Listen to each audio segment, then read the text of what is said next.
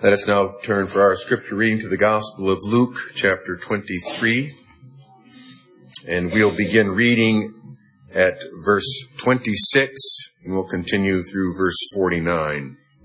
Now as they led him away, they laid hold of a certain man, Simon, a Cyrenian, who was coming from the country, and on him they laid the cross, that he might bear it after Jesus. And a great multitude of the people followed him, and women who also mourned and lamented him. But Jesus, turning to them, said, Daughters of Jerusalem, do not weep for me, but weep for yourselves and for your children. For indeed the days are coming in which they will say, Blessed are the barren, wombs that never bore, and breasts which never nursed. Then they will begin to say to the mountains, Fall on us, and to the hills, cover us. For if they do these things in the green wood, what will be done in the dry? There were also two others, criminals, led with him to be put to death. And when they had come to the place called Calvary, there they crucified him, and the criminals, one on the right hand and the other on the left. Then Jesus said, Father, forgive them, for they do not know what they do. And they divided his garments and cast lots.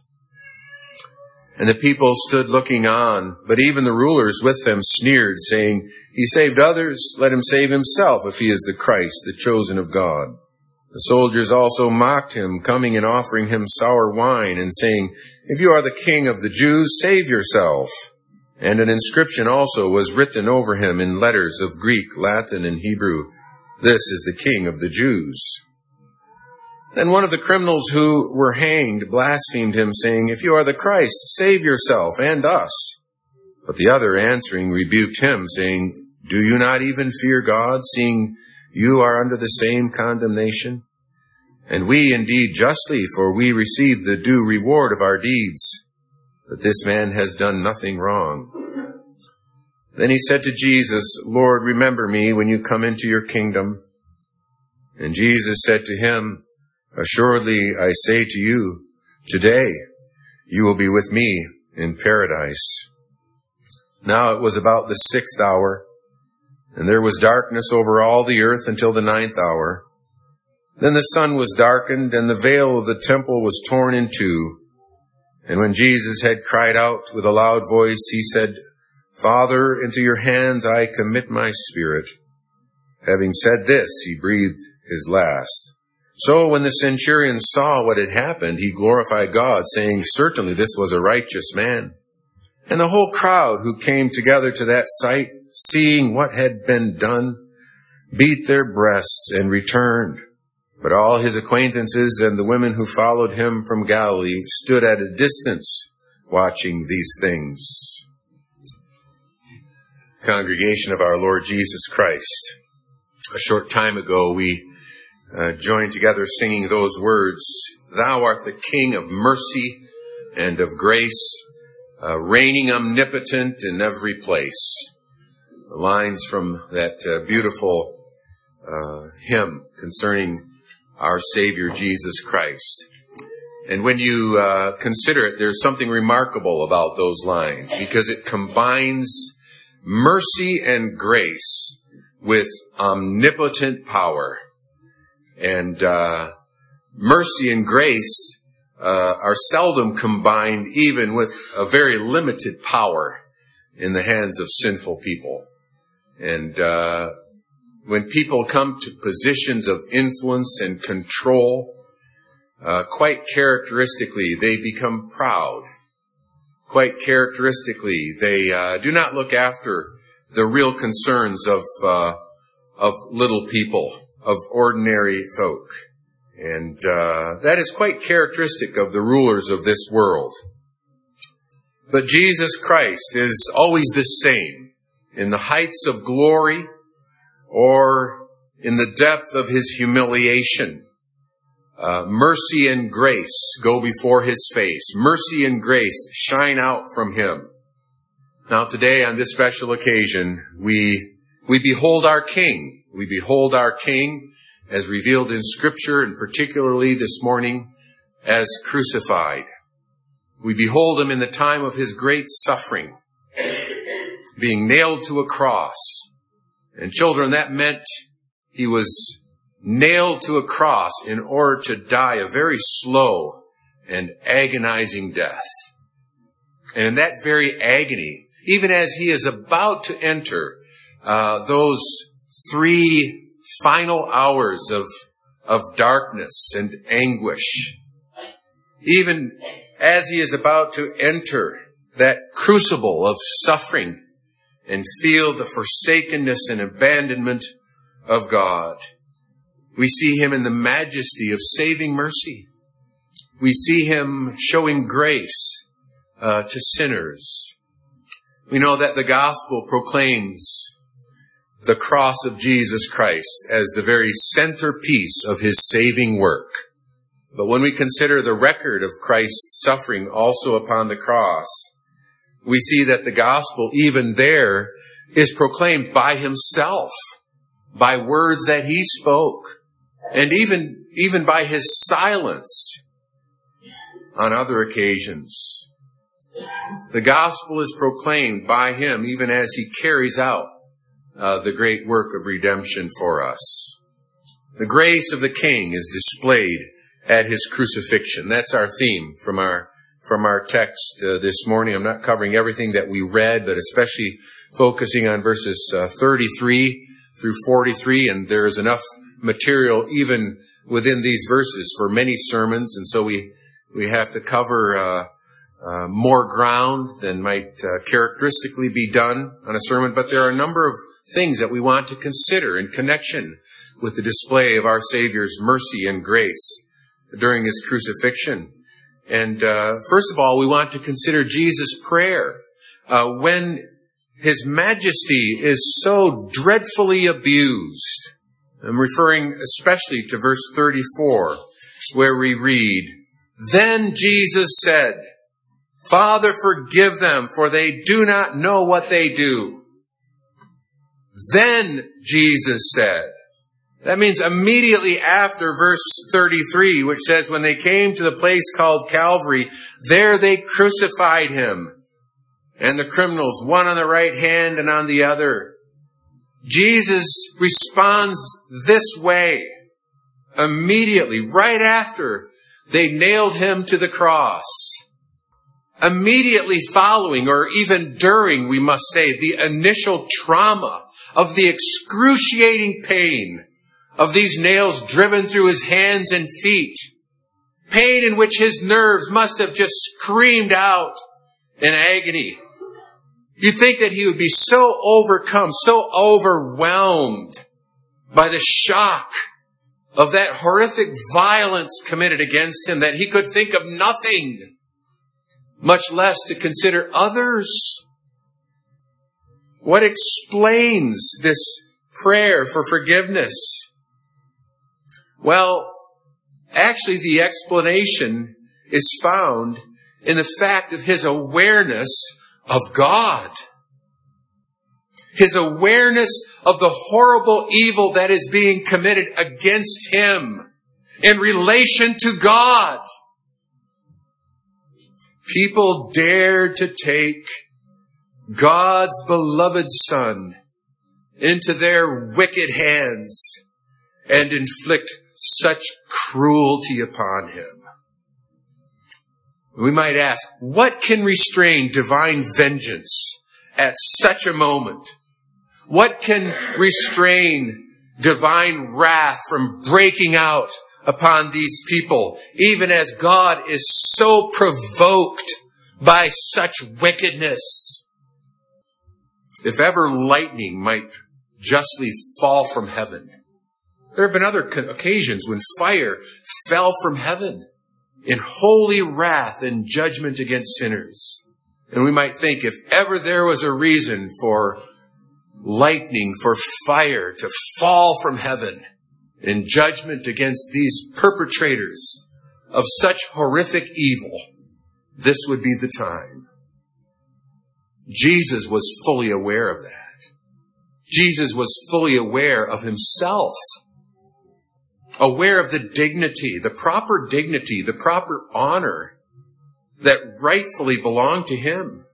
And we know that our Lord's sense of the holiness and the justice of God was infinitely acute. How can his Father restrain his hand from immediately punishing such insolence against the Prince of Life? How can it be? How? Only through mediation. The suffering one, in his agony, his response is to come to the defense of his tormentors. And he says, they don't know what they're doing. They don't know who I am. We hear this prayer of Jesus, Father, forgive them, for they know not what they do. And we probably imagine that as kind of a quiet, sedate prayer. I think it's probably better to hear it as a cry of intervention. As the Son of God is aware of the horrible sin committed in the sight of God. He says, Father, withhold your hand. Yes, they deserve immediate, catastrophic judgment for the evil being committed at this very time and place. In the 17th century, there's this very interesting and moving account of the execution of one of the Stuart kings, King Charles I. And he was executed after a number of years of great turmoil in England. Conflict between Parliament and the king. King Charles was a tyrant, and he ruled with a kind of authority that disregarded, indeed, legitimate needs and rights of people. He didn't listen to the Parliament. He dismissed them. They weren't allowed to meet for many years. And eventually it came to the point of civil conflict, armed conflict. The royalists, King Charles and his army, went to war against Parliament. And there was a civil war, a lot of bloodshed. And eventually, the Parliament, or the Roundheads as they were called, they defeated the king. They defeated his armies. And he was held as a captive. But even though during such conditions there were a lot of efforts to come to some compromise, to restore him with some agreed upon restraints and controls, he would have none of it. Basically, he held to a divine right to rule as he wished, basically. And eventually that led to his trial for treason, and it led to his execution. And the details of that execution are recorded quite accurately and specifically.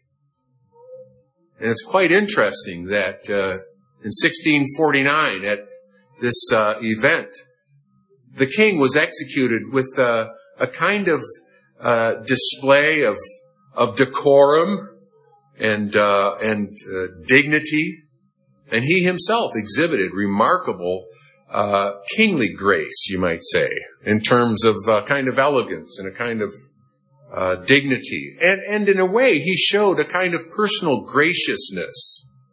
He exhorted his daughter to forgive those who caused his death, and to command his other children that they would do the same. He expressed forgiveness to those who took away his life. And that's quite remarkable. But Jesus is not just an example of a kind of personal graciousness here, which itself would be remarkable. If he said to the soldiers and executioners, I forgive you. No, his prayer is not simply one of personal graciousness. His prayer is one of mediation. Father, forgive them. They have no idea how they offend you. It's as if the Lord Jesus is saying, remember, Father, that it is I who willingly took all this upon me, and forgive them for the sake of actually what I am doing. Brothers and sisters, here really is insight into his grace toward you and I. There are probably some here who can recall their pre-conversion life. They can recall what it meant to live without faith in Jesus Christ, without the hope of the gospel. And with shame, recall how they would take the blessed name of the Savior upon their lips as a curse word. Perhaps they did that for years.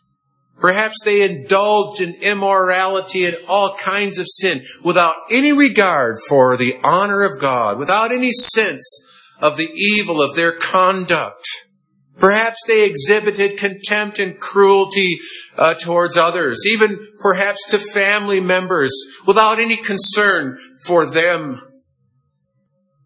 And all the while, God in His great forbearance and patience allowed them to continue to live, to continue to dishonor God, provoking His wrath and judgment by their sin. Why?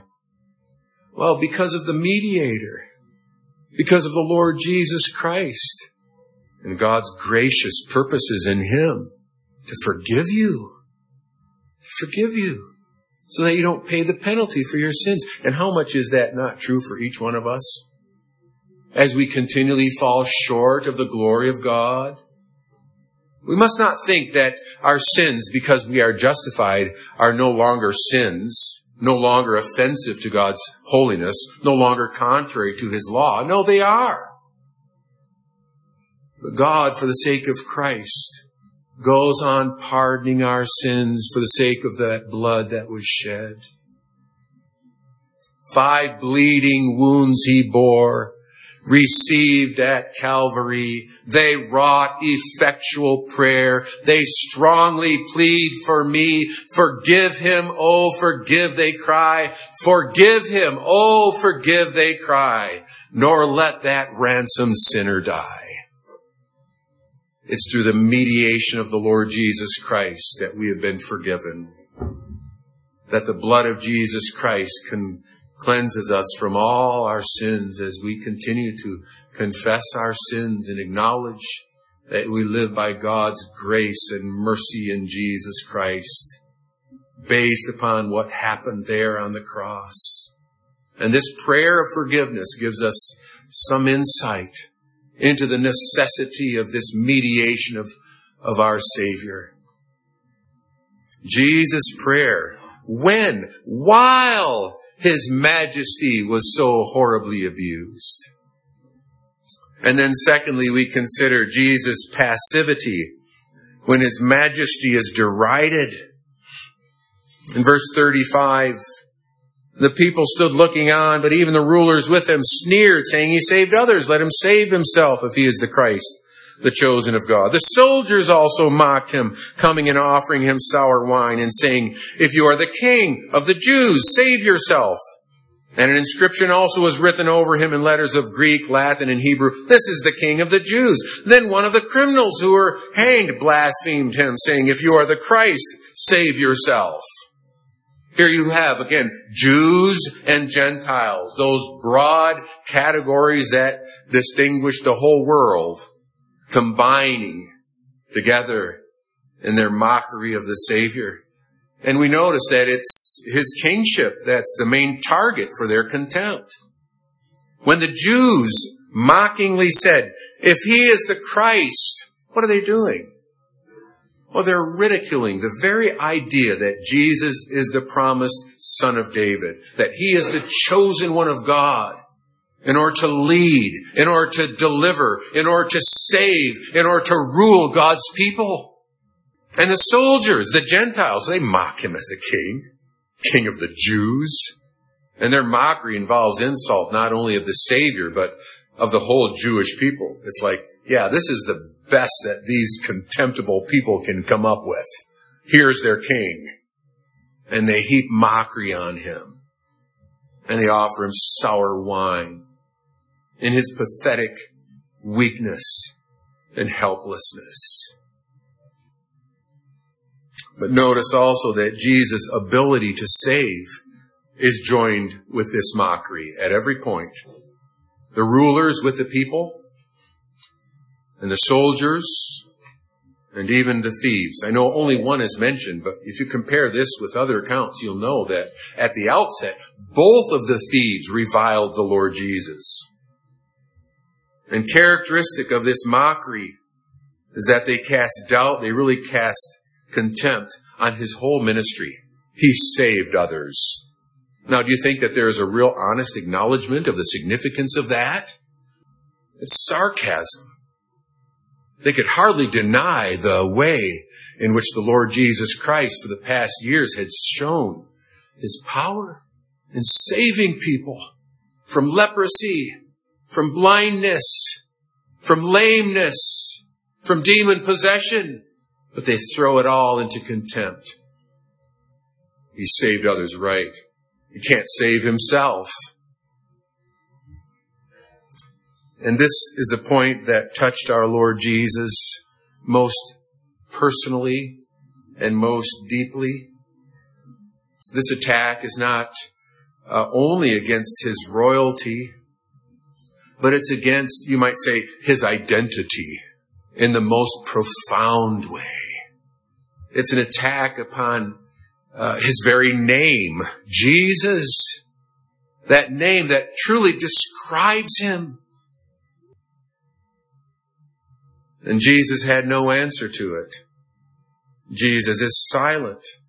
You see, in order to answer it, in other words, in order to prove to them that he is able to save, he would have to deny his saviorhood.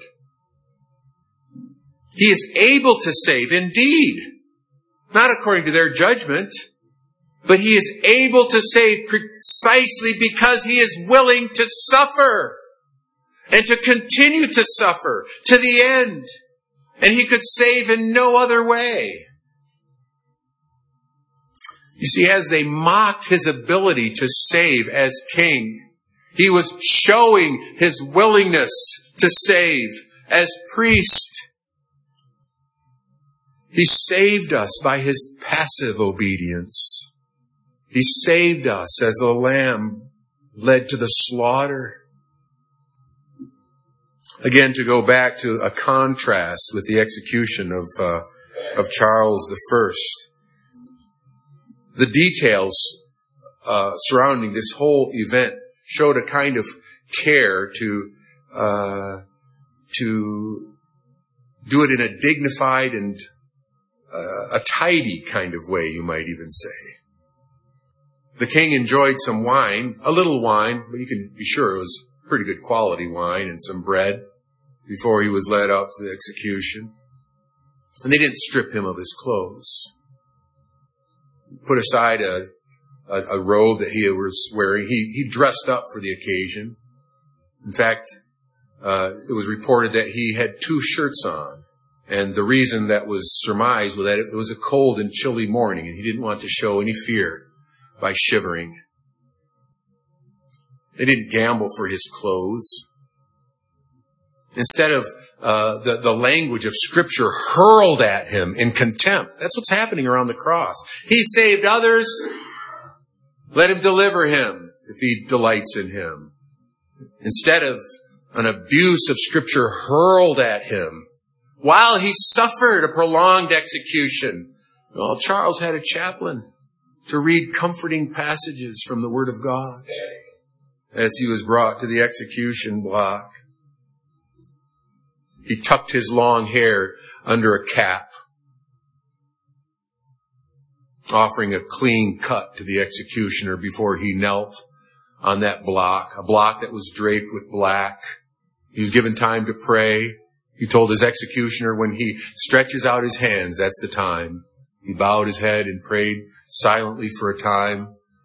And he stretched out his hands, and a sudden, quick, clean blow from an axe severed his head, and that was it. Yeah, gruesome, but rather quick, rather dignified, you might even say. And you contrast with the Lord Jesus Christ, where his majesty was trampled, mocked, no respect, treated like the worst of criminals, subjected to an agonizing, prolonged death. But his majesty isn't obscured to us, is it? We behold our King. We behold his majesty in his passive suffering, in his submission to such shame as he hung naked, such indignity, such insult. And he endured it. He endured the cross, despising the shame. His majesty is not obscured. It wasn't even obscured to those around him at the cross. I'm thinking of one in particular. And that leads us to consider Jesus' promise. When his majesty is acknowledged, the Spirit opened the eyes and reached the heart of one of those thieves. Now, our text doesn't explain that, but there's no other explanation, is there? There's no other explanation for a change from joining in with the mocking crowd and his mocking companion, and then his humble prayer. His humble prayer that gives expression to repentance, a change of mind, a change of heart, and expressed in that prayer when he said, Lord, remember me when you come into your kingdom. Yes, he was gripped by a realization and a conviction and a kind of understanding that is eventually common to every saved sinner. He was gripped by the fact that Jesus was innocent. He had done nothing wrong. But what's astounding at this time is that he was gripped by the fact that he was a king who's coming into his kingdom. And he prays for some consideration that the king would remember him when he enters his glory. And what does Jesus do? Well, Jesus took him into his fellowship. Yes, he promised him heaven, paradise, and he promised it today. He promised it even before the perfection of his kingdom would appear, right? That only will take place when the Lord Jesus returns in glory. Then the perfection of his kingdom will also be manifested. But even now, he promises the very company of the king. The thief prayed, remember me. And Jesus replied, with me. Yes, to be absent from the body for believers is to be present with the Lord. And Jesus assured this man that would take place that very day. With gladness and rejoicing, they shall be brought. They shall enter the King's presence. That's from Psalm 45. That ultimately describes that great day in which the church will be presented as a bride without spot and blemish to her royal husband and Savior, the Lord Jesus Christ. Who will be so admitted? Well, whoever receives this King as he's revealed in Scripture, whoever receives him as the Savior whose blood satisfies for our sin. All such who receive him are received by him in grace immediately, and ultimately received to him in glory when he takes them into his very presence. Verse 8 says that the whole crowd who came together to that sight, seeing what had been done, beat their breasts and returned. And I was reminded of something else that was recorded at the execution of Charles V, or first. And actually, it's recorded by Philip Henry. And Philip Henry was the father of the commentator Matthew Henry. and he was present. And he said, when the executioner held up the head of the king silently, he said, such a groan came over the people as I had never heard before, and I hope never to hear again. It wasn't a shout, wasn't a cheering, wasn't anger. It was a groan that observers remarked as a horrible kind of response. And there's a sense in which that there were repercussions to that event, and the groaning was heard for many, many years after that in terms of the fallout and the consequences of that. Even those who defended it, even those who thought it was the necessary thing to do, called it a necessary tragedy. And it eventually provoked a great reaction. And many people who were involved in it had a change of mind afterwards. But they couldn't undo it, right? However, they may have been filled with regret. Well, this crowd was profoundly moved at what had been done, and they couldn't undo it. But those who came to understand what it meant, they wouldn't want to undo it, because they would learn that in God's purpose, in His wise and gracious plan, those wicked hands that laid hold of the Son fulfilled what God had intended and purposed to do in grace and love. And no doubt, they were for the rest of their lives humbled over the reality of their own sin. But that Friday was not Black Friday, Dark Friday. It's Good Friday. It's Good Friday because of what our Lord and King has accomplished for us as the ultimate supreme demonstration of the love of God who sent Him into the world to do that very thing. And He was obedient unto death. And now He's exalted. Yes. Not only could this work not be undone, but in a way, the finality of His death was undone within 3 days because the Lord Jesus emerged from the tomb victorious, having conquered sin and Satan. God forbid that I should boast, save in the cross of our Lord Jesus Christ. Yes, those are the words of the Apostle Paul, but they express what Christians should recognize as a motto for their lives, because our salvation all hinges, it all depends upon what our Savior accomplished so many years ago for us, who place our trust in Him and who now worship Him as our God and King. Amen.